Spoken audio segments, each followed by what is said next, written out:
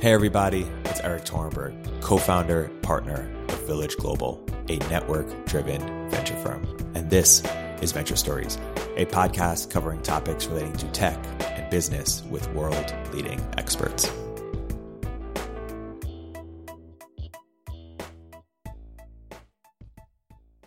Hey everybody, welcome to another episode of Venture Stories by Village Global.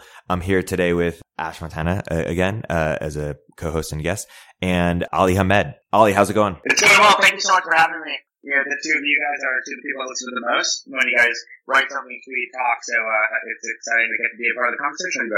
Awesome. So Ali, you have founded CoVenture. Can you talk a little bit about your thesis at CoVenture and what you're most excited about? Sure. So, CoVenture is in three businesses. We manage a venture fund, we have a credit business, and we have a crypto business. The idea is we want to be in asset classes that we think are either new or emerging. And so within venture, the way we do venture is we build software for the companies we invest in. So we invest very, very early and help sort of build the companies and the founders we back. In credit, we look for new types of loans or new types of credit that have been invented on the back of technology. And crypto is obviously a new asset class built on the back of technology. So sort of the common denominator between the three businesses we're in are we look to invest or be a part of asset classes that we think are either unpriced or still have an investable opportunity because there's something new about them. When we think a lot about what our firm will be in the next 5 to 10 years, we want to be either number one or two in a number of those sort of emerging asset classes, and that's what we focus on. Can you talk about your alternative lending thesis and how that's evolved over time? Sure. So, one of the early venture investments we made was in a company called Produce Pay. And Produce Pay was figuring out how to finance farmers and bring cash flow to farmers by taking title of the produce while it was on consignment. And they basically invented this new type of credit product or this new type of financing product. And what we thought was interesting about it is when we looked at the world of alternative lending and online lending, and we looked at the first wave of the companies that had been built in that space, what they were really doing was taking loans that banks used to make offline and just putting them online and originate them in a new way. And what we instead were interested in doing was finding companies that were using the technology to invent a new type of credit or a new type of loan that had never existed before. That way we could get a really good yield, not because we were taking more risk or putting on more leverage or originating to a near prime or subprime borrower, but because we were just doing something where there's no capital there yet. And when we had made an equity investment in the company, and they were going to people and saying, hey, we want to raise debt capital to finance these farmers, we raised our hand and said, hey, how about we do it? And so we ended up being the first debt capital on the platform. And since then, we've sort of seen this explosion of new companies that have realized that they can either use their technology to observe a data point other people haven't been able to observe before, use their technology to integrate with an origination channel that other people hadn't really thought of before, and create these new loan types. And that was sort of the initial thesis of how we built that business. I'm curious, broadly, where do you want to see businesses or investors focusing in the space? And maybe, one sub-question within that is I saw you wrote a post about exploring sort of the concept of lending against Bitcoin. Sure. So I guess I'll take a step back. So when we think about lending companies, what makes them, there's really three places that you can primarily innovate. The first is the point of origination, right? You can find a new way to originate a loan. The second is a new way to underwrite, and new ways of underwriting, which is observing data other people haven't observed before, or using a new algorithm to underwrite better, or some other way of underwriting people, is a second way to innovate. It's probably more defensible than just originating online. And the third is unique capital sources. So if you can find a way to lower your cost of capital compared to your competition, so you can make a loan at a cheaper rate than other people can, and still be profitable, that would be a differentiating thing. So those are like the three, and you can see those three steps in a lot of different businesses. So for example, in insurance, it's the same thing. It's about customer acquisition, and then it's about underwriting, and then it's about innovative ways to source capital. You can even take that and say like, okay, so Netflix is sort of built that way, right? Netflix found a unique way to acquire customers and then figured out a new way to underwrite the customers. And now they're doing the capital intensive thing, which is actually producing the shows. And so they own that whole stack. So when we try to break down how we think about a lending company, we're trying to figure out what of those three things do they feel like they've actually done correctly. And then even with the origination, there's many parts of that. Can they originate the loan more interestingly? Can they service the loan more interestingly? And you have to break out those different parts. So for example, if a company came to us and said, hey, the most interesting thing about our company is that we're a lender that has figured out a better way to service loans, that would make us really nervous. And the reason is if your core competency is the ability to make a loan and then be better than anyone else in the world is at getting it back, you're going to have a really hard time attracting debt capital. Here's the reason why. Let's imagine you're a lender and that's your thesis. You go make a loan like everybody else makes, but then you're better than anyone else at going to get the money back. Imagine you go out of business. How is your lender going to go collect the assets they thought they were secured by? In a traditional lending deal, what will happen is a lender will go out, will go make a loan, they'll sell that loan into an SPV, that's what's called bankruptcy remote, so no longer in the capital stack of the originator, and then lenders will go lend to that SPV secured against the underlying loans. And the reason that they'll give you a 15, 16, 17% return, even though venture capital sees like a mid-20s return on the actual equity of the company, is they don't feel like they're taking the risk on the equity of the company. If the company itself, if the lender is really good at servicing and they go out of business, the lender who's secured by the assets won't even be able to go get the assets, or will have a really hard time. So, we kind of look at where in the stack they are innovating, and then where in the stack we actually believe there's opportunity. And so servicing is an example of one where we don't believe there's an opportunity. Now, the ones that are absolute sweet spot, the ones that we think are amazing and are sort of our version of unicorns, are the companies that they are originating a type of loan that if everyone else in the world realized that was a good opportunity, they wouldn't be able to do anything about it. And so there's three types of companies that we're obsessed with. The first is a type of company that has defensibility because they have switching costs and it would be hard to rip them out as the originator. So as an example of that, let's imagine you are a company that integrates with the point of sale of a jewelry store. So a jewelry store sells, $10,000 necklaces. They realize that most people can't afford $10,000 out of pocket. And so they are going to integrate our product into their POS so that when somebody goes to buy a piece of jewelry, they can originate a loan at what's called 20%, secured by the necklace. Now, if they've gone through that process of origination and somebody came to that jewelry store and said, hey, I'll lend to your customers at 16%, they probably wouldn't rip out that lender because they just don't want to go through the brain damage changing POS systems. So that's an example of a company where their innovation is they're a SaaS company. And so they've understood a new way to originate a loan that's really defensible. The second type of company that we're obsessed with is the type of company that used data to underwrite people in a way that no other people could underwrite because they're using a new type of data point. So ProducePay is an example of that, where ProducePay is able to build inventory technology that tracks shipments in real time and finance produce while it's on consignment because they can observe the credit of the distributor that they're working with, the farmer they're working with, and then it's built automated technology to actually underwrite produce, whereas no one's ever been able to finance produce before. People have financed soy, corn, trees, land, but never anything perishable because there wasn't that automated technology. And then the third thing that we look for, and then I'll stop because I'm being a little long-winded, is we look for lenders who can effectuate the outcome of their borrowers. As an example of that, imagine if Amazon.com were to lend to one of its vendors. And the vendor on the platform ended up being late on its repayments. Amazon could tweak its recommendation algorithm slightly to bring more revenue to that partner or that borrower so that they become current on their loan again, so Amazon can determine the outcome and the quality of their borrowers. In fact, you may want to take capital from Amazon if you knew that if they ever got afraid that you wouldn't repay, that they would just put you on their homepage or something. That actually might be like a crazy incentive. But those are three examples of the types of things we look for that get us excited when we're financing a lending company. Ali, when you just thinking about the second category, new data sets that enable you to underwrite something in a completely new way or a way that people haven't been able to do before, what are some that you've seen, and maybe on a no-names basis or otherwise, that have found a really cool data set? Now, they may have not got the rest of the pieces of the puzzle in place, so they may not have got the origination sorted, they may not have got the collection sorted or whatever else, but the data was really, really cool. What are some examples of that you've seen like that?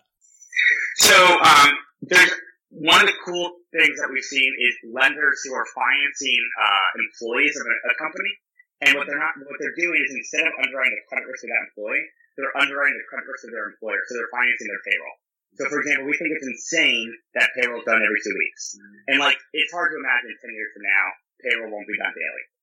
And so what we're able to do is look at a lot of employees that have already earned their paychecks but have bad credit scores, and so we'll finance the amount of money already owed to them, and instead look through to their employer to figure out whether or not we believe that employer is likely to make payroll.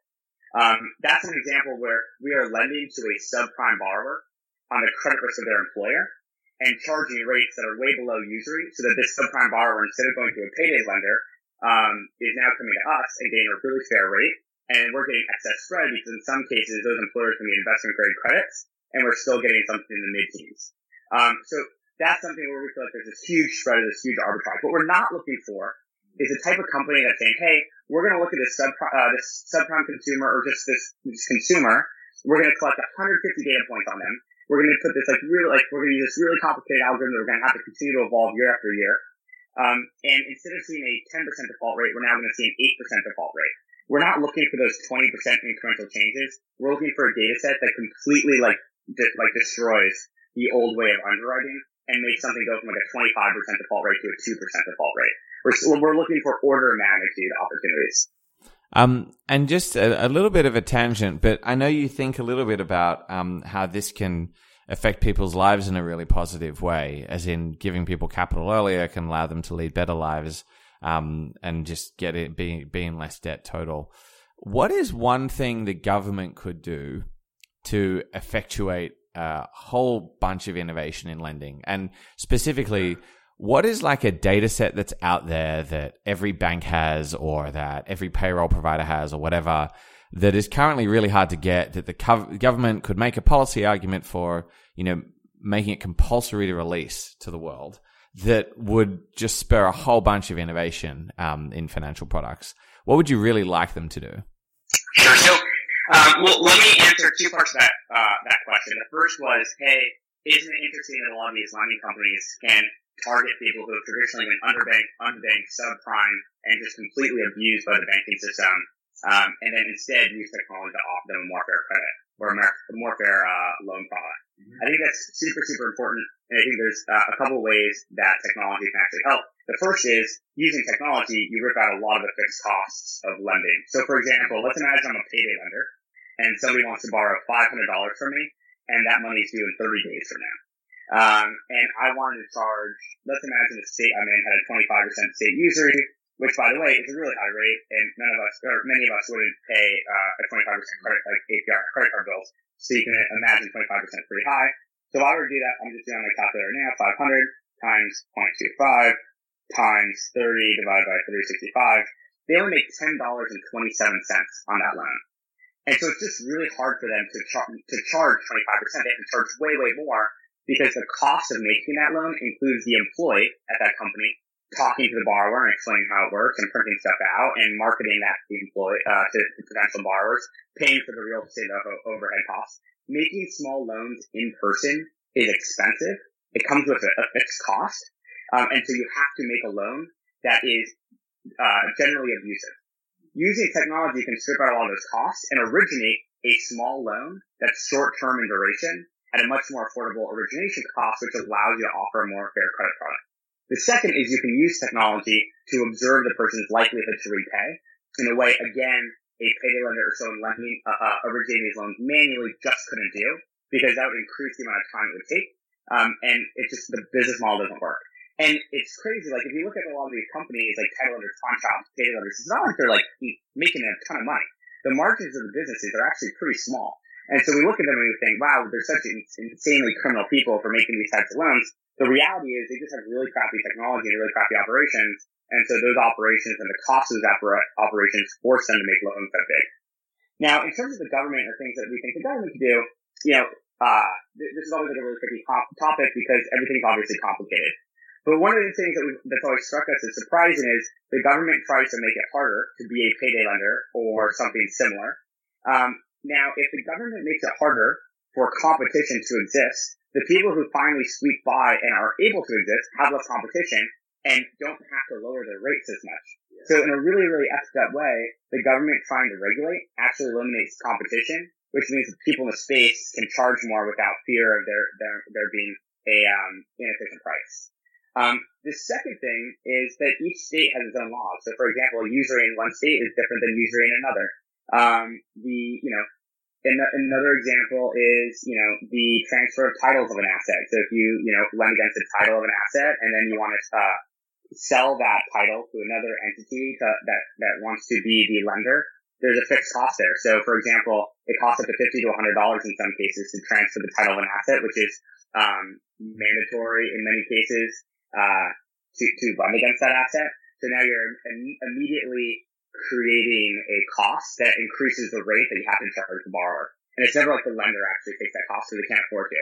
It's the borrower who's getting that cost. Yeah, so no one can get to sufficient scale, and therefore we can't lower rates for everyone. Right. So I think it's a combination of allowing there to be more competition and actually being a incentivizer of the competition instead of making it hard to be in business. The second is standardizing laws from one state to the next. And the third is the cost of transfer titles. I want to move into another area you're focused on, crypto, before zooming out to novel asset classes more generally.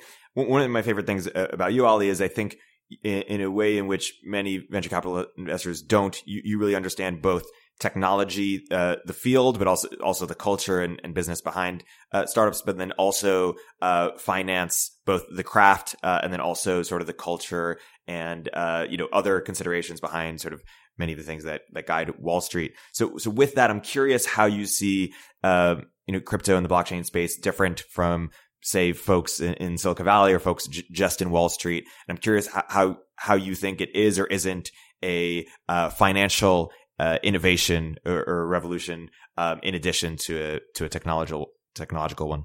Sure. So let me preface with saying that I think in 10 years we'll all really actually understand what's happening today. So probably all my hypotheses are wrong, but these are a few of them. The first is, people, I'm surprised I haven't heard people talking about security tokens in relation to the capital stack, right? So the way I think of a security token is basically subordinate to common. So everyone's always talking about common along the capital stack. Security tokens are basically common share with less voting rights, less governance, and then easier transfer rights. And so I think eventually those get priced appropriately. So eventually you'll get a discount from a common stock because you don't have the voting right or the information rights or whatever you might have that's associated with it.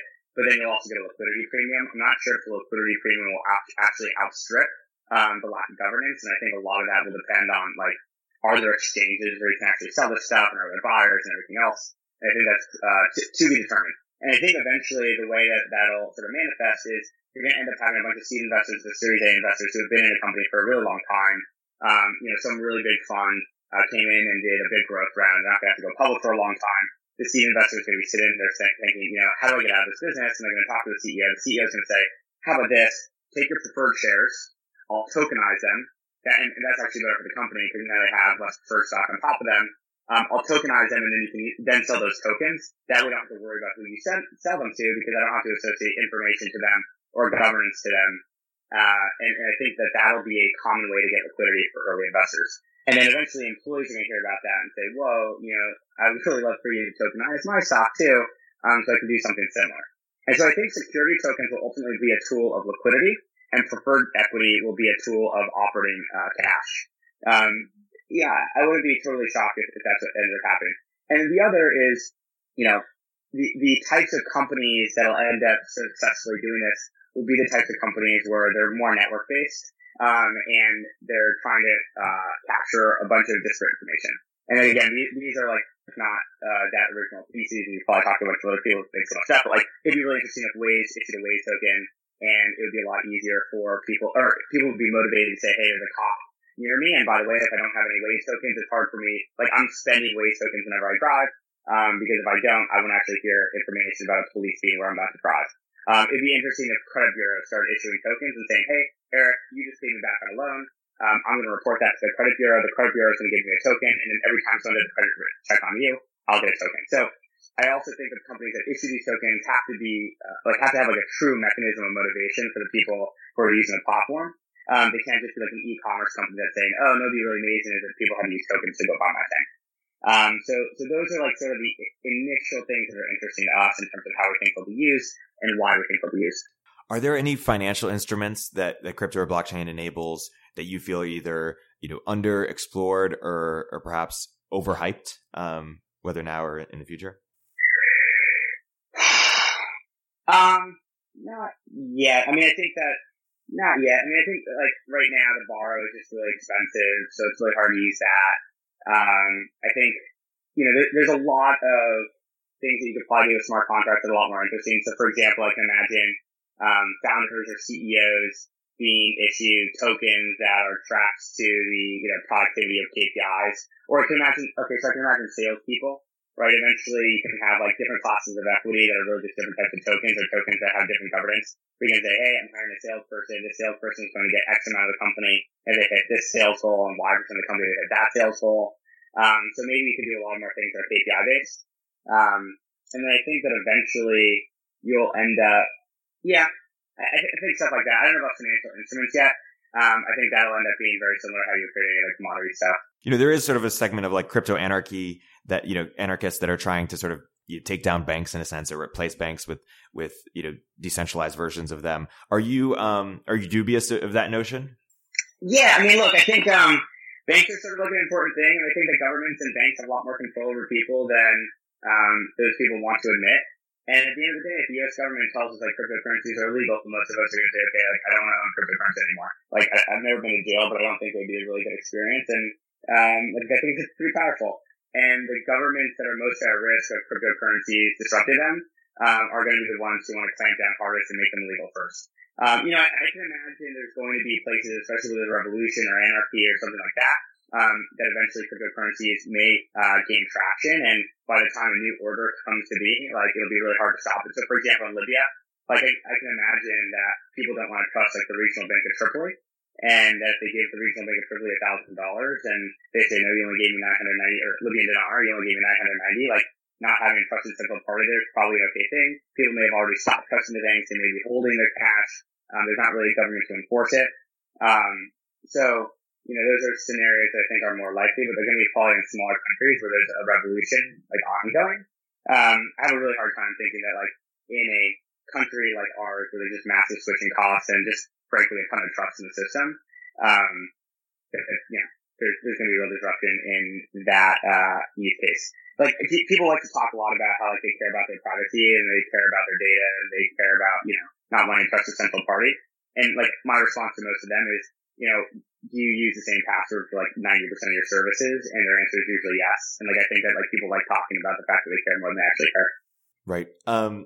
Zooming out a little bit, let's talk about what asset classes you want to exist or be more popular that don't currently either exist or if it mainstream yet. And one perhaps I'll suggest to you to get the conversation started is sort of people as an asset class. This idea of IPOing or ICOing yourself in the sense of, hey, I Eric perhaps don't have income to afford a developer bootcamp. I raise some money to be able to go and then pay a percentage of future revenues that I get from the job that I get from that bootcamp. Hopefully only under the circumstances where I make over a certain salary, so I'm not going into debt based on that. What are your thoughts on that idea, and then sort of the broader idea of where you want to see more innovation and different?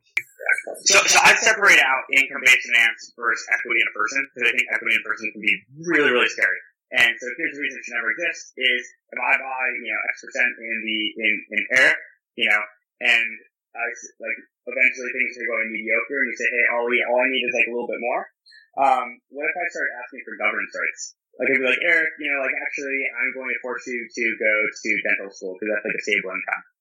Okay, that's fine. You may not want to go, but you kind of need the money. And then like you're in dental school and I say, actually, Eric, like, it turns out that the Seattle dental market is a lot better and I have preemptive rights or I have some other sort of thing that I can do that makes it hard for you to not go to Seattle. And you're like, okay, Seattle's not so bad. This guy financed me and like, I'm going to make enough money where eventually I can have a little bit more freedom. But then like, it turns out you have like a girlfriend and like you guys now have to break up because of this. Like governance rights is really, really scary. And so I'd never want people to be able to ICO themselves or be able to finance themselves with like an entity, in any way like that. Because I think it's a really, really slippery slope. And a long time ago we decided it's a really bad idea. So I just am uncomfortable with that concept. In terms of income-based finance, I think that like, it can be done. The hard part is like the yields just haven't really been that great considering the risks. And I think that, in a market like today where everyone needs an engineer, and there's so much venture capital and all these technology companies want to hire people and they don't care that they don't have formal education. There's such a high job rate coming out of coding schools that, you can probably make someone a $10,000 to $15,000 loan. The problem is I just haven't seen yields above 12 to 13 to 14%. And I feel like I need to get paid a lot of money to know that we're probably going to go through a credit cycle soon, that it's going to be really hard to get a job. that these are coding schools that have no data about whether or not they've actually been through a cycle or how well they'll do when companies aren't hiring as quickly. Because eventually what's going to happen is all these unicorn companies are basically hiring every engineer they meet are just going to be told by their investors, you have to stop doing that. And I don't know how these coding schools are going to do. And getting paid like 11, 12% on that just doesn't feel right relative to the risk I'm taking. So I think income-based finance will make sense. There's a company called Vimo that I think is doing an interesting job with it, and the people behind it are really sophisticated, and they have like a little bit of a twist where the people they're going out to are financial aid institutions who have a lower cost of capital than we would.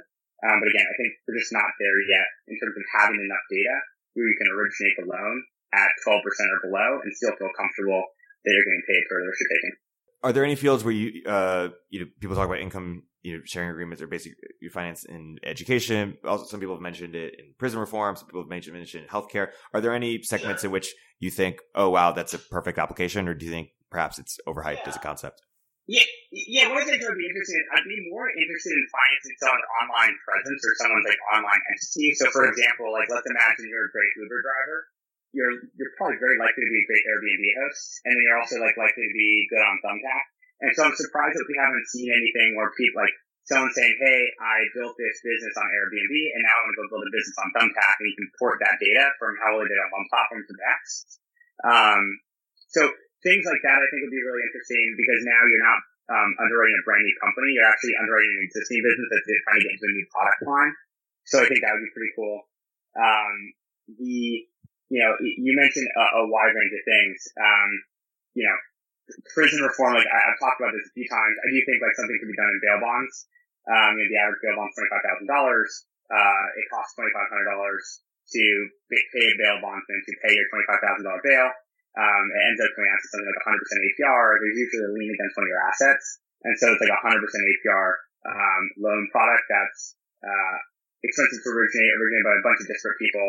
And takes advantage of a bunch of people who are poor and who would otherwise be in prison for 30 days, lose their job, lose their rent, and show up to court looking guilty. Those are two of the things that you mentioned, but I would say online identities that can be ported from one platform to the next.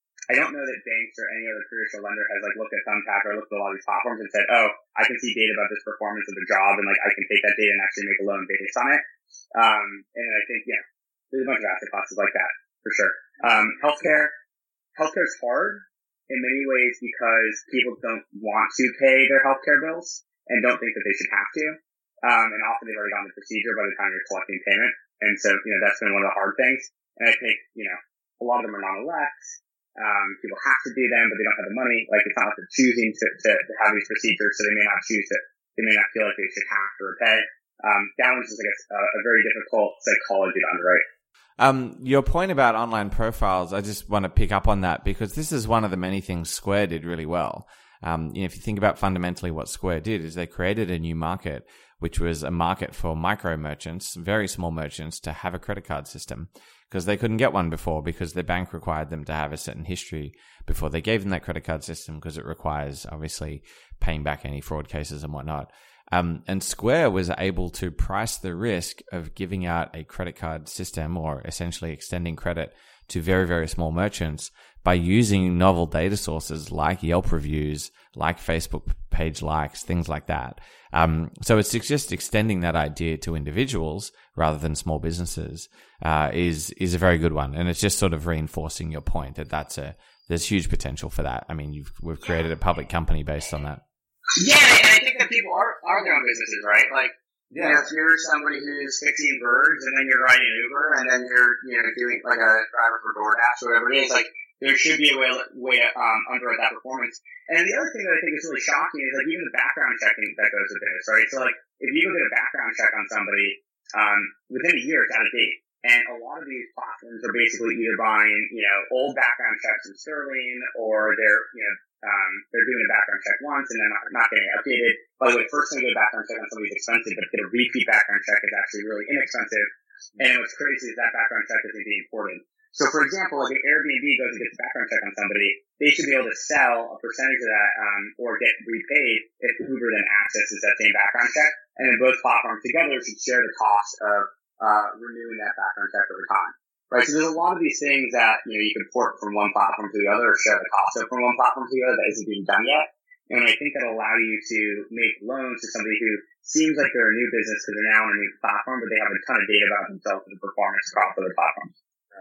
And the other thing is like also like, you know, there's just a lot of types of accounts or businesses that traditional lenders haven't figured out how to underwrite. Like, you should be able to underwrite an Instagram profile. I don't think people know how to do that. And eventually, like, I think that like Instagram Live is going to be a really, really important platform. If it ends up becoming a really important platform, like, is there a way to finance like all the 1099 workers who are going to work in that ecosystem?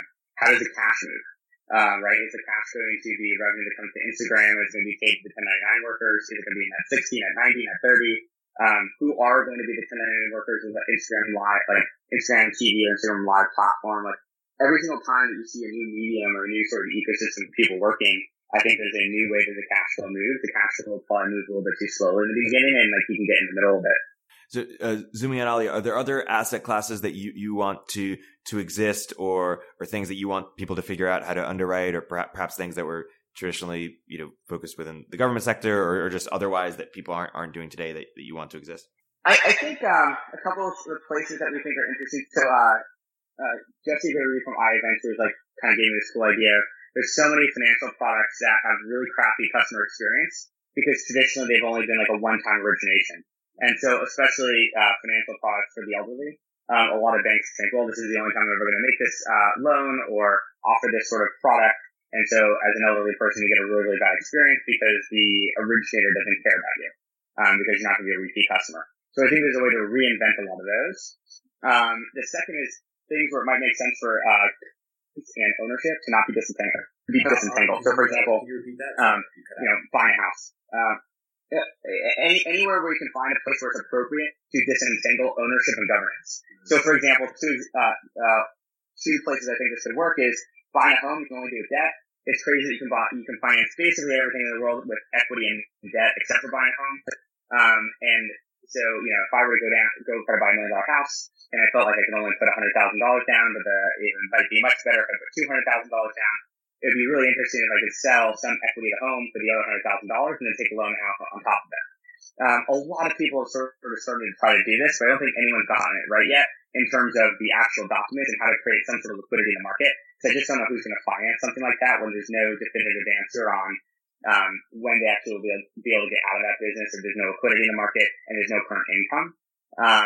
And I also think there's the type of financial product that if you were to originate it or actually sell a percent of your house, that equity would need some sort of ability to say, hey, you can't paint the door like bright yellow and like the house green and put like, you know, a pool in the front yard, right? Like there's got to be some sort of thing, and it'd probably have some sort of like elaborate protective provisions or minority provisions.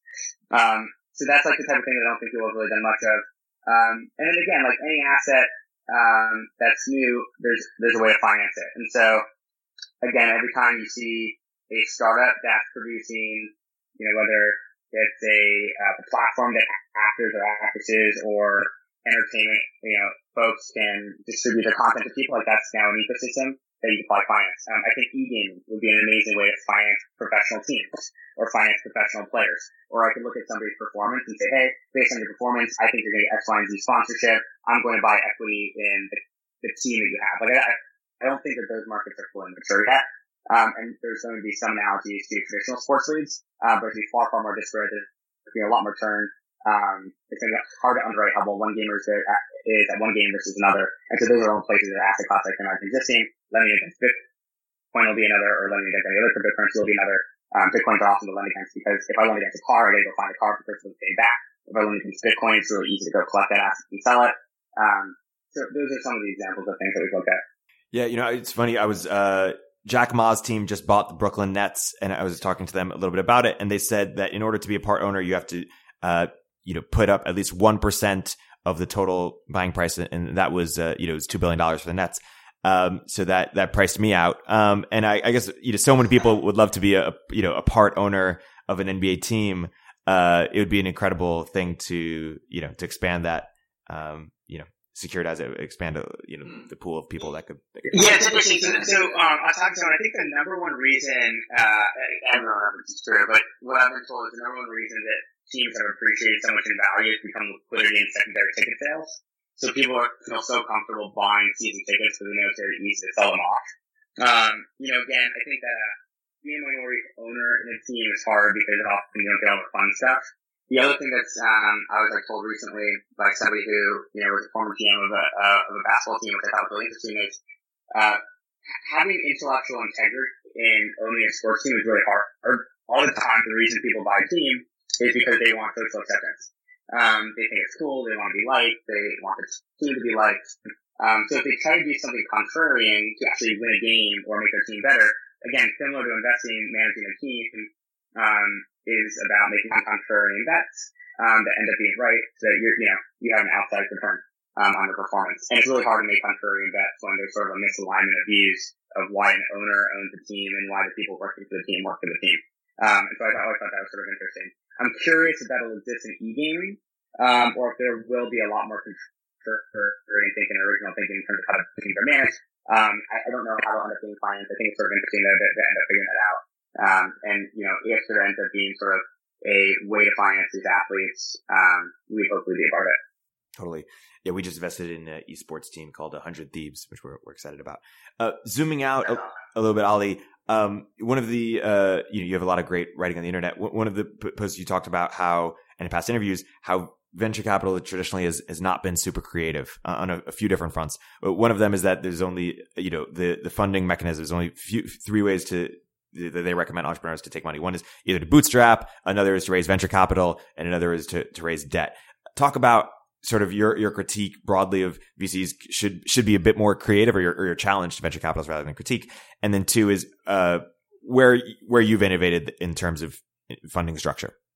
Sure. I think that the way startups have been financed has been pretty boring to date. You can either bootstrap, raise venture capital, or raise venture debt. And I think that that's primarily because the VC funds that are funding startups, go out to their LPs, they raise money for something very narrow, and they say they're just going to stick to that one thing, and so it just hurts the flexibility that they have.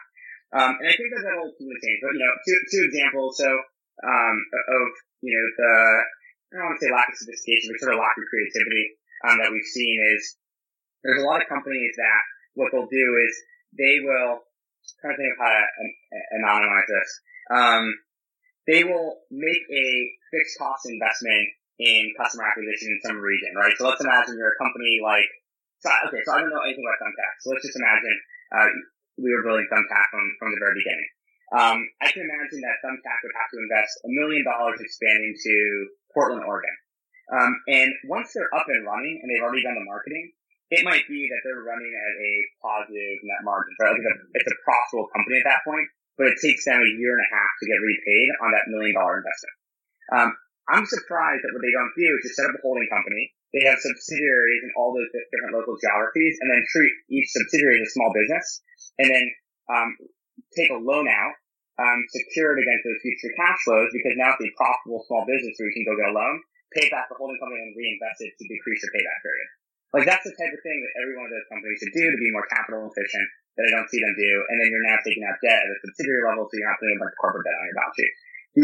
So that's an example. I saw a company raising a convertible note and said what they should have done is back to the receivables. So I think that there's a lot of poor guidance from venture investors in terms of how to manage their capital efficiently. And I think a lot of it is because the venture investors have very, very narrow mandates for their funds. And also in many cases, if they really believe in the company, but the company is more capital intensive than it should be, that's an excuse for the venture capitalists to then be able to invest more equity, and it's sort of this perverse incentive where it gives them an excuse to increase their ownership. I think that that'll ultimately change because I think a lot of these VC funds will end up becoming multi-asset managers anyway, and they're going to start having access to starting to want to deploy capital from a number of different vehicles. And so one of the things that we believe is, the great asset managers of today, Blackstone, Apollo, Cerberus, Carlyle, et cetera, what they did is they started off as, private equity investors, and this is back in the 80s, and private equity was this new asset class in this niche.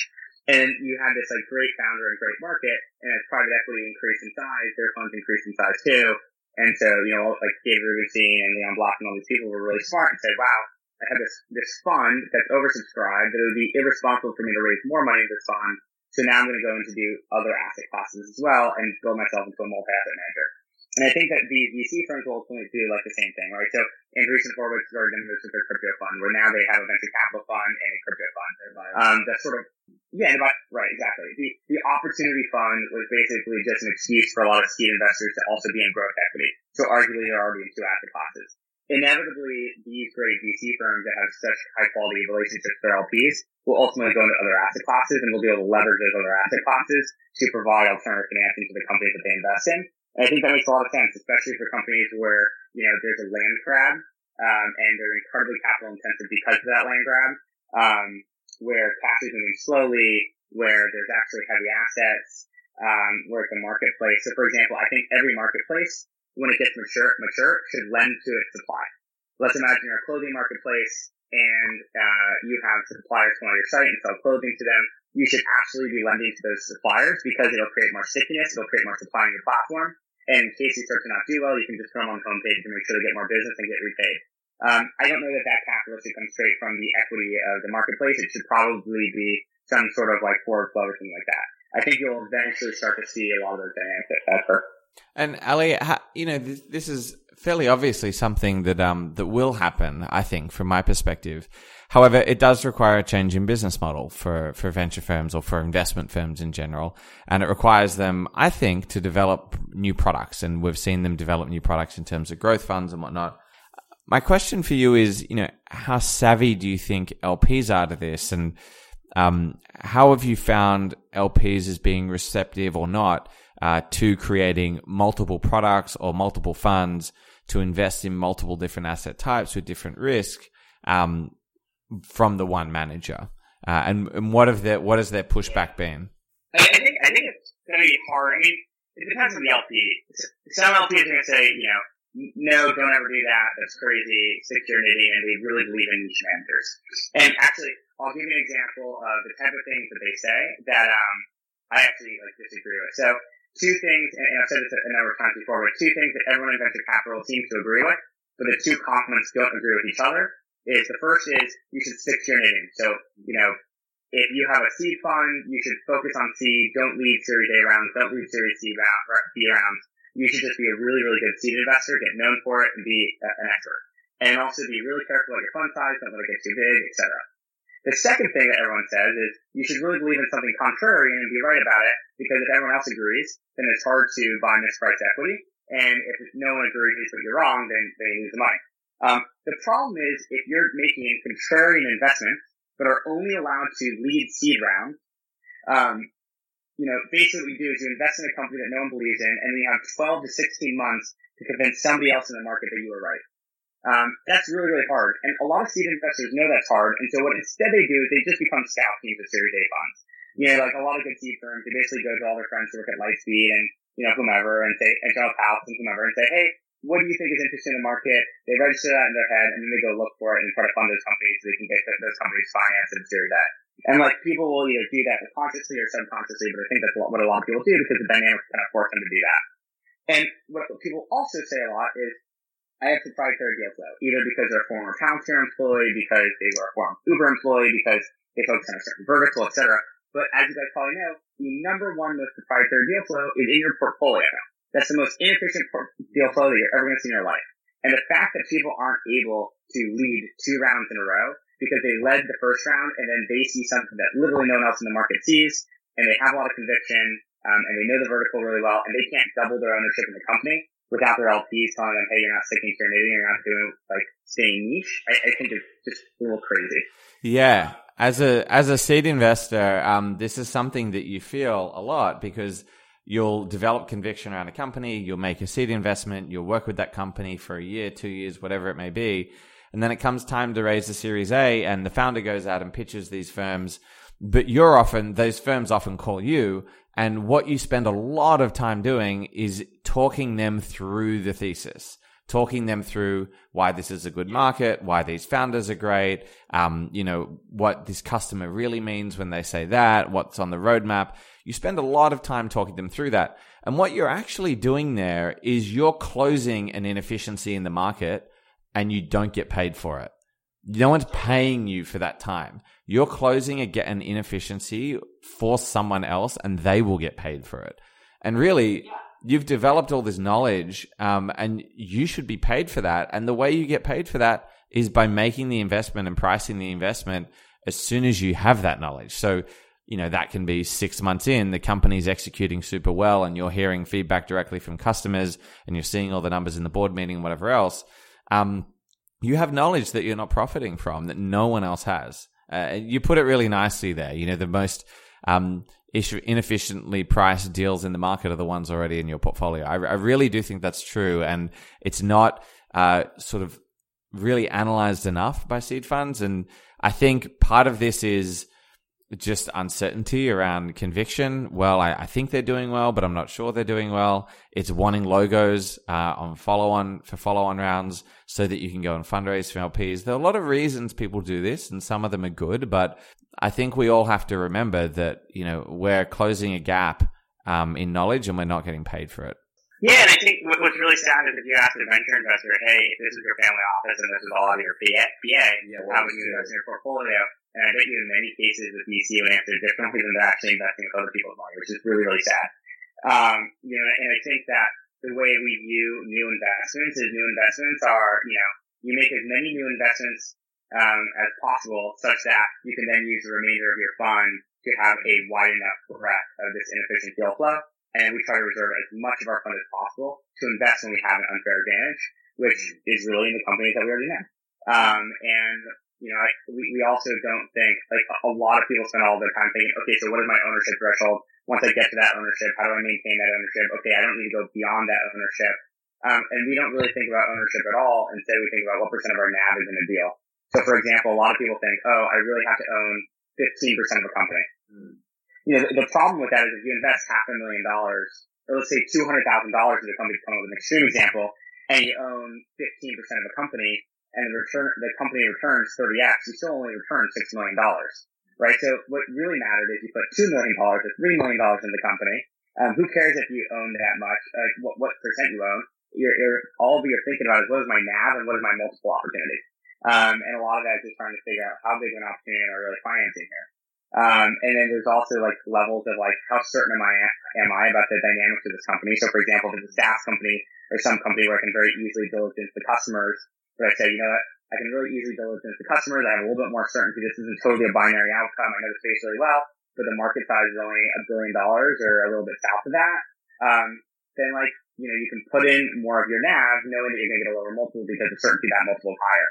Whereas, if you're investing in a consumer application where it's sort of a binary outcome and if it doesn't go viral or not go viral, you could probably invest a little bit less in the company, and then reserve more for follow-on, when there's higher certainty, et cetera. Yeah, and this goes back to a contradiction. You spoke about contradictions before. Another sort of fairly evident contradiction is the one between stick to your knitting and returns follow a power law or invest in your winners. And, if you speak to investors that have seen this many, many times over. So, for example, if you speak to Peter Thiel, what he would say is something like, when other investors are investing at a high price in a follow-on round in a company you're investing in, that's when you should invest the most, because that's a signal that this company is going to be one of the very, very few breakout companies that go very, very far along. And so you shouldn't stick to your knitting, so to speak, then.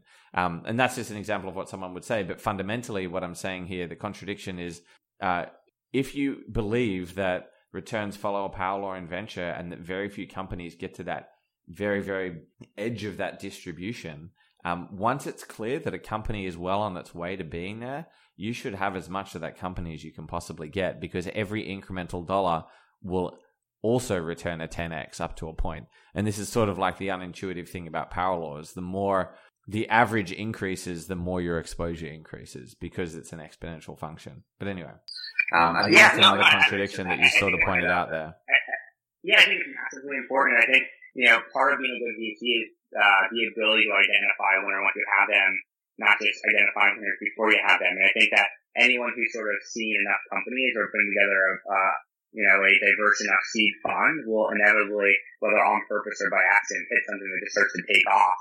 And that's the harder part, is kind of getting a little bit lucky, because it's so hard to know how these companies will actually perform when you make a new investment. But a mistake that's inexcusable is missing a company once it's already in your portfolio. Yeah. It's just crazy how many of these firms put like this amazing company on the front page of their portfolio. And if you actually learn about what the return on that company was, it's so relative to their fund, because they just never actually took advantage of it. I just always been shocked. and this conversation really started with like, okay, so how are LPs going to react when their managers start to diversify? I think that it's got to be, the following story. The first is for our firm to continue to compete and continue to be top notch, we actually have to offer this service and actually make their core VC fund better by having this, in Andreessen's case, this crypto fund. They also have to have a really good answer of who's managing it, right? So that the original CPS under right now get distracted. And I think it's really, really important that when you raise a new fund or a new asset class, you have somebody who on their own could be managing their own fund and raising their own capital. And it's like not like a 9 out of 10, but a 10 out of 10 because they're going to have to build a team around them. And the other is just how you deal with the conflicts, right? And so, if you have a growth equity fund and a seed fund, I'm sure there's a lot of documentation and probably conflict committees and everything else like that the fund has, where they say, that the seed fund formally has passed in this company, and so now the growth fund can go look at it because we don't believe this is a seed fund anymore. I'm sure that if you have a core VC fund and a VC fund also managed by the same management company that's focused on a certain vertical, there's got to be some sort of priority of either co-invest rights of the main fund or the main fund gets the first look and then the vertical fund gets the second look.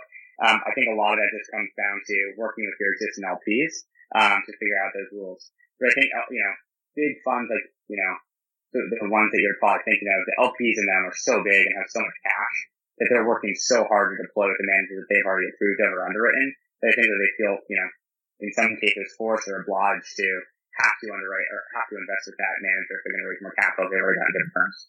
Yeah. Speaking of, I want to say the names of a couple firms and then ask for your opinion on where, if you were them, where you would go, or something that you think is underexplored with regard to those firms relative to your idea of the future of venture capital. So like Y Combinator, for example, where do you think they will go or should go in the next 5 to 10 years? Okay, I guess I don't really know anyone at Y Combinator that well, so anything I'd say is completely from a third party observer. I think that they've become the Harvard Business School of startups. I think if you were trying to call it like a private company model around Harvard Business School, you would end up, I guess I'd start with like, what would I do if Harvard Business School was like a private company that I wanted to IPO one day? I'd probably turn it into like the next, seeding fund and go find like all the former students and like try to seed them with new funds. I think, Y Combinator will probably be like should end up being like a holding company, like the next conglomerate, right? Where they say, hey, here's a bunch of, we have our growth equity fund because that's a natural progression from the seed fund that we have. Here's a number of companies that are shutting down. We're going to take all these former employees from those companies and put them in the best winners, and let's charge for that. Let's call it like the Y Combinator network, and maybe only offer it to other Y Combinator companies. It could be the Y Combinator lending fund, where they basically go to every single one of their SaaS companies that they've ever incubated and say, hey, you have recurring revenue based on Y Combinator data of all the other companies that we've invested in SaaS. We expect that based on the stickiness of your revenue, the margins of your revenue, et cetera, we can make you a merchant cash advance secured against your future revenues, and feel pretty good about that. It could be the buyout fund where, hey, here's all the companies in our portfolio that because, they'll never become unicorns, they're having trouble getting acquired. We feel like we know the corp dev arms of every single big company, and so we'll just go buy these companies that are under $20 million or $30 million, hold them for some period of time, and then eventually sell them to one of our partners. But I think that they're doing a lot of really aggressive stuff. I wouldn't be surprised if they did none of these or all of these. I wouldn't be surprised if they IPO'd one day. I wouldn't be surprised if it's a BDC. I don't know. There's a lot of creative things that they could do when they're the center of that much information. We're going to go through this a little bit rapid fire. What about social? The other thing they could do is they could be the AMQ startup, right? Like, why isn't it that Y Combinator every single time a new seed fund wants to get set up doesn't buy a minority of GP, right? And so like every single time we have a partner from an established VC firm say, hey, I'm going to go out and raise a $50 million fund. Why doesn't Y Combinator say, hey, we're going to give you $2 million for the operations of your business. We'll give you your first $5 to $10 million to seed anchor capital. And that continues just like create the monopoly of Y Combinator's relationships with those seed funds, and it kind of reaffirms the cycle. What about social capital? Do you think it makes sense for firms to be doing, putting personnel, things aside, real estate or hedge fund? Like, it doesn't make sense to expand as wide as they wanted to, or what are your thoughts for them? Chamath has traditionally done an amazing job of attracting some of the most talented people in the world.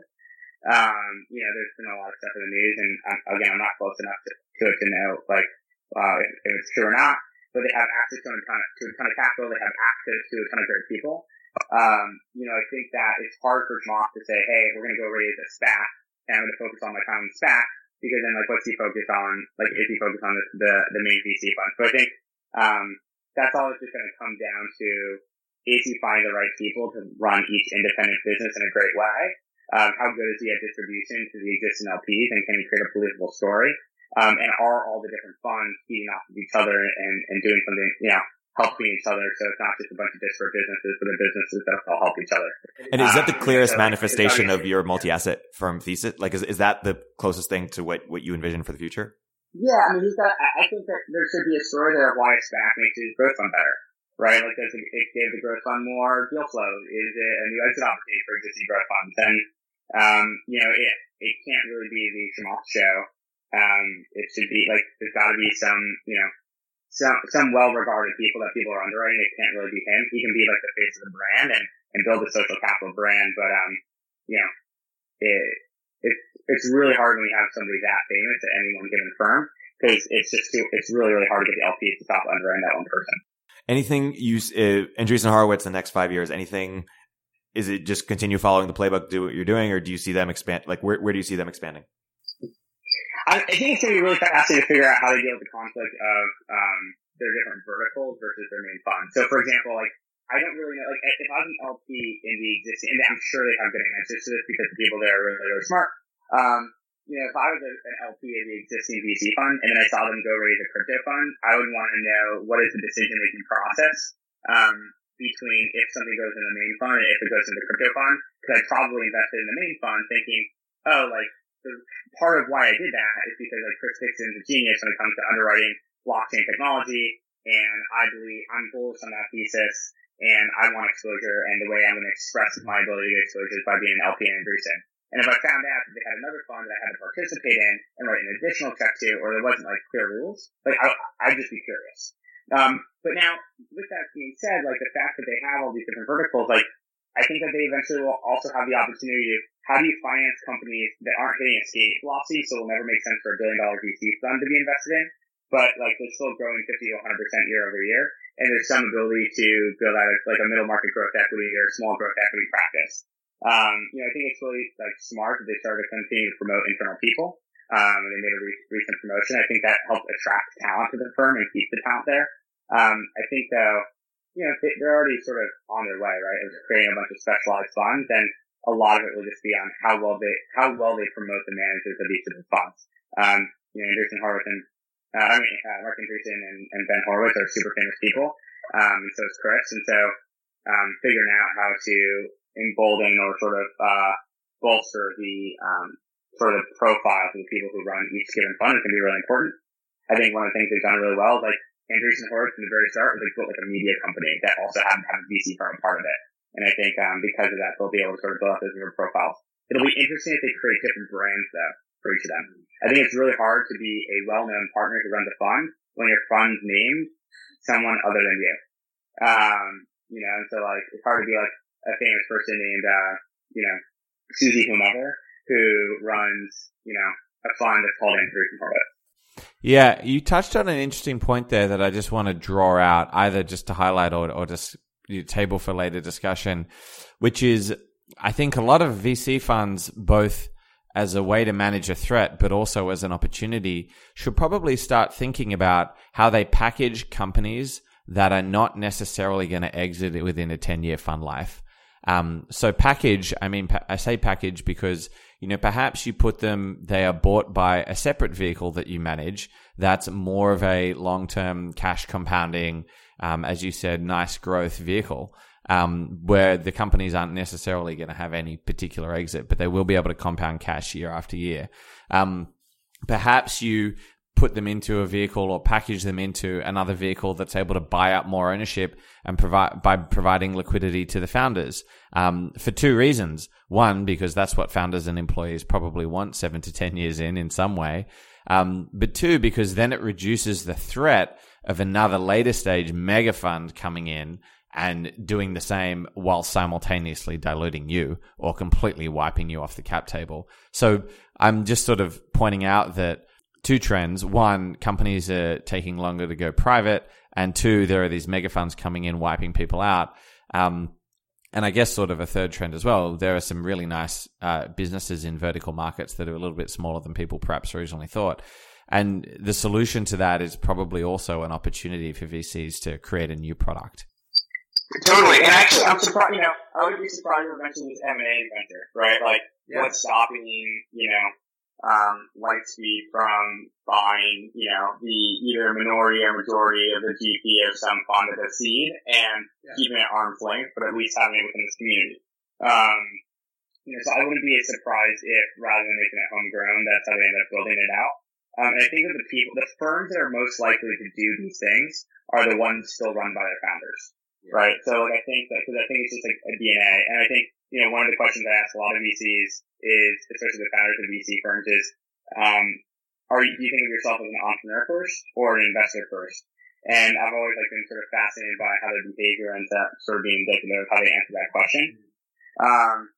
The other sort of funny aside on that is I spent a good amount of time talking to our portfolio companies about if they can take a partner at a VC firm, often trying to not take the partner who founded the firm, but instead take a partner who, was like the first partner there, the second most senior partner, or the partner who's right for their vertical, because the founders of the firms just do so many different things. They're raising capital, they're managing the team.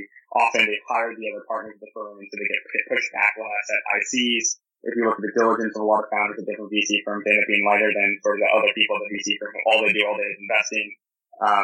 So I work a lot of thoughts about the dynamics of actually founder partners and sort of how they evolve their own firms, and then also how they are as actual venture investors and portfolio managers. Someone like Fred Wilson, he's the founder of a firm, but he spends all this, it seems like he thinks about investing far more than he thinks about sort of managing day-to-day operations, but I don't think that's the same for every founding partner. Two last firms. I want to get you guys out of here in a few minutes. AngelList. If you owned the entity of AngelList, what would you be doing? And that's an interesting one because Ash is one of the earliest people, if not the earliest, employee at AngelList. I'm totally gonna get a bunch of phone calls after this.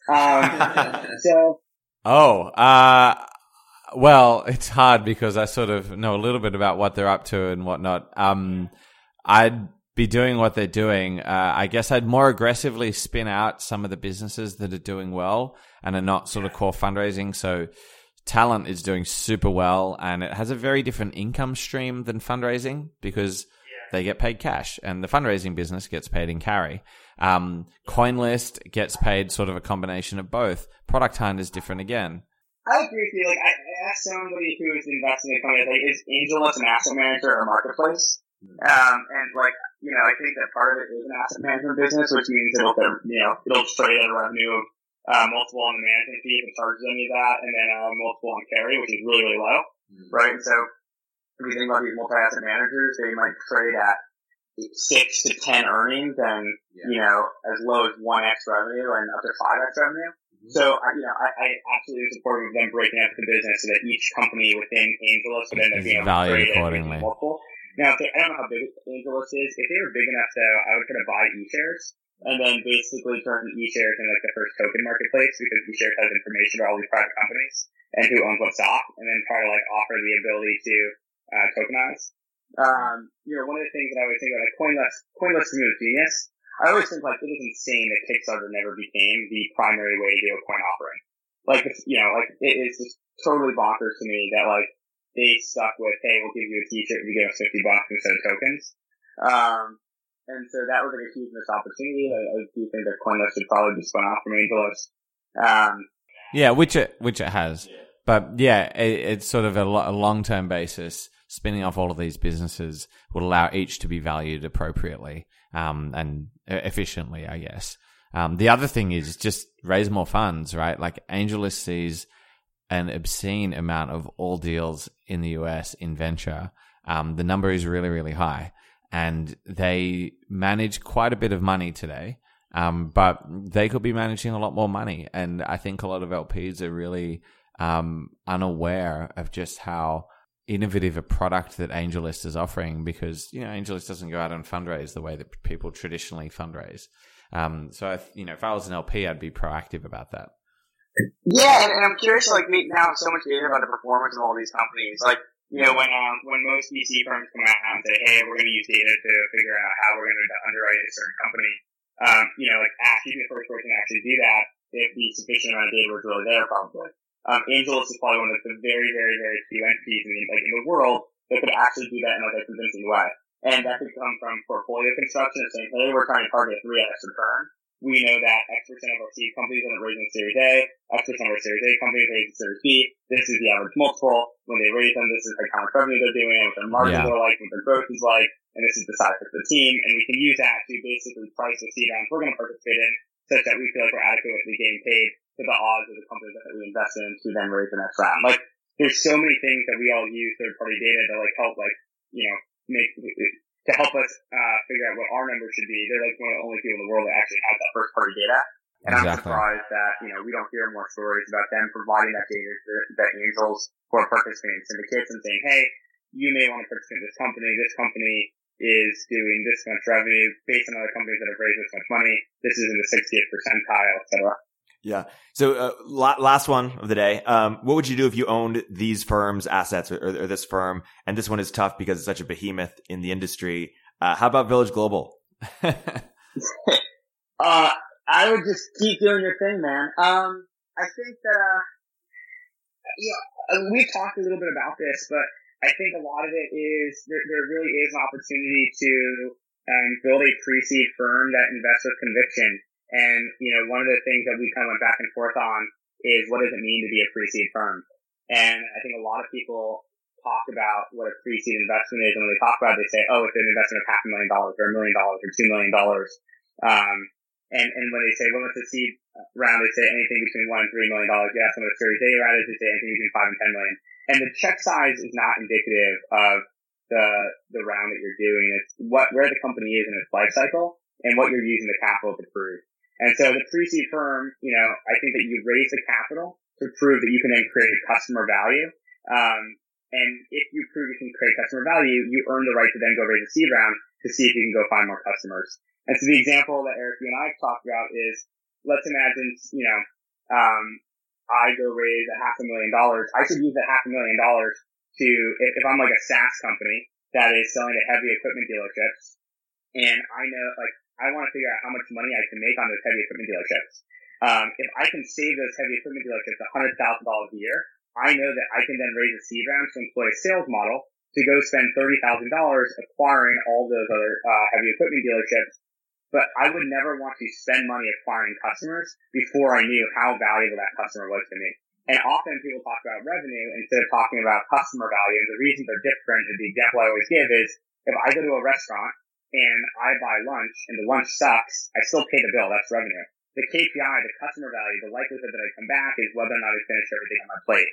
And so pre-seed firms should get really, really good at giving somebody capital to prove that they can create enough customer value such that a believable amount of customer acquisition strategies would work to continue to build the business. And then, Eric, if I were you, I would have the conviction to try to lead 2 rounds in a row. I think that, like, as soon as you see a company start to create such high customer value that you believe if you gave them $1 million, they would then use that $1 million to acquire customers in an affordable way relative to that customer value. That would be really powerful. That would be your inefficient deal flow. That would be your proprietary deal flow in a way that you can put a significant amount of your NAV into a company with an outside chance of return at probably a reasonable valuation. And then, the other thing is I think early stage funds should be comfortable selling in the secondary round. The world is not what it was before. I don't think it's misalignment anymore. I think if there's a Series C that's done at a few $100 million valuation and they're managing a sub $50 million fund, our job as pre-seed investors is not to decide if this company worth $300 million or $350 million. Our job is to make sure that they get to a state velocity and become a large business. And there's got to be real conviction in deciding to hold on. Every single time a seed investor decides to not sell their position, that's almost the exact same as deciding to rebuy in. Yeah. And I think that so many seed firms just look at it as like the status quo is to stay, and they should rigorously underwrite every single round that gets done. and remember that by staying in, they just bought the equity again. And so many of these firms just like either take their pro rata just to be supported, but with no conviction or no re-underwriting of why. They're just doing it because they want the other, like, to send a high signal. And I think that that's, a really complicated topic in and of itself, but I think rigor around taking pro rata is important. And I think rigor of staying in is important too. And I have to ask the absolute last question. Is you mentioned that you try not to just find mispriced assets, but also unpriced assets. Do you feel the same way with people? I know Peter Thiel and Keith Roy have long said that they're looking to find sort of people that have not been priced yet or been mispriced. Do you feel the same way? And if so, how do you have any quick thoughts on how you look for that or discover that? Yeah, I mean, the number one thing that I ask, like when now in venture, it's like really nice, like end to me, like, oh, how can I help you? Or like, what can I be doing for you? Right? That's the only thing we all do. And my answer every single time is, who are 3 people who have worked for you in the past that you think are impossible for me to hire or impossible for me to like get their attention or who will never leave their job? And I'm so curious, like, Eric, who was like the number one employee you had at product hunt that like you think is amazing and just like sort of building that relationship before they're ever starting to think about a company. And you so have to think about like, so seed investing is hard because it's almost a marketing business as opposed to Series A investing, which is a B2B business. In Series A investing, you're investing in a company that's already a company. So it's very easy to look at all the seed companies that exist, target them, and then play offense with those companies. In seed investing, you're investing in a person who's about to start a company. And it's very often difficult to know who's about to actually have a company. And so you already have to preemptively have like been in mind when they're going to, like, when they're raising capital. And like, Eric, if I were to ask you, who are the 5 people you know in the world who would be your first 5 calls who are partners at seed firms for your next company? Like, it would probably take you 30 seconds, but you can name them. Like, my job is to know who your 3 people are who have worked for you or who have been amazing to you and eventually become one of those 5 people to them before they're ever thinking about it. And hopefully, Eric, you would be one of my least productive conversations because the people that work for you work in tech and probably know other VC firms, and so it's a little competitive. It's far better when I do that than somebody who owns an art gallery or who works in traditional finance or who works in shipping and logistics. I try to do that most with people who are not already working in tech. Awesome. Guys, this has been the podcast equivalent of our hit single. Thank you both for coming on. It's worth it, us being tremendously late to our respective meetings. Thank you guys so much, Ash and Ali. It's been fantastic. Thanks, Eric. Thank you, Ali.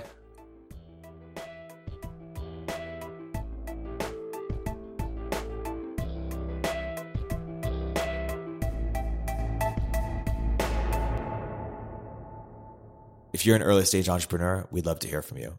Check out more at www.villageglobal.vc. We'd love to learn more about what you're up to.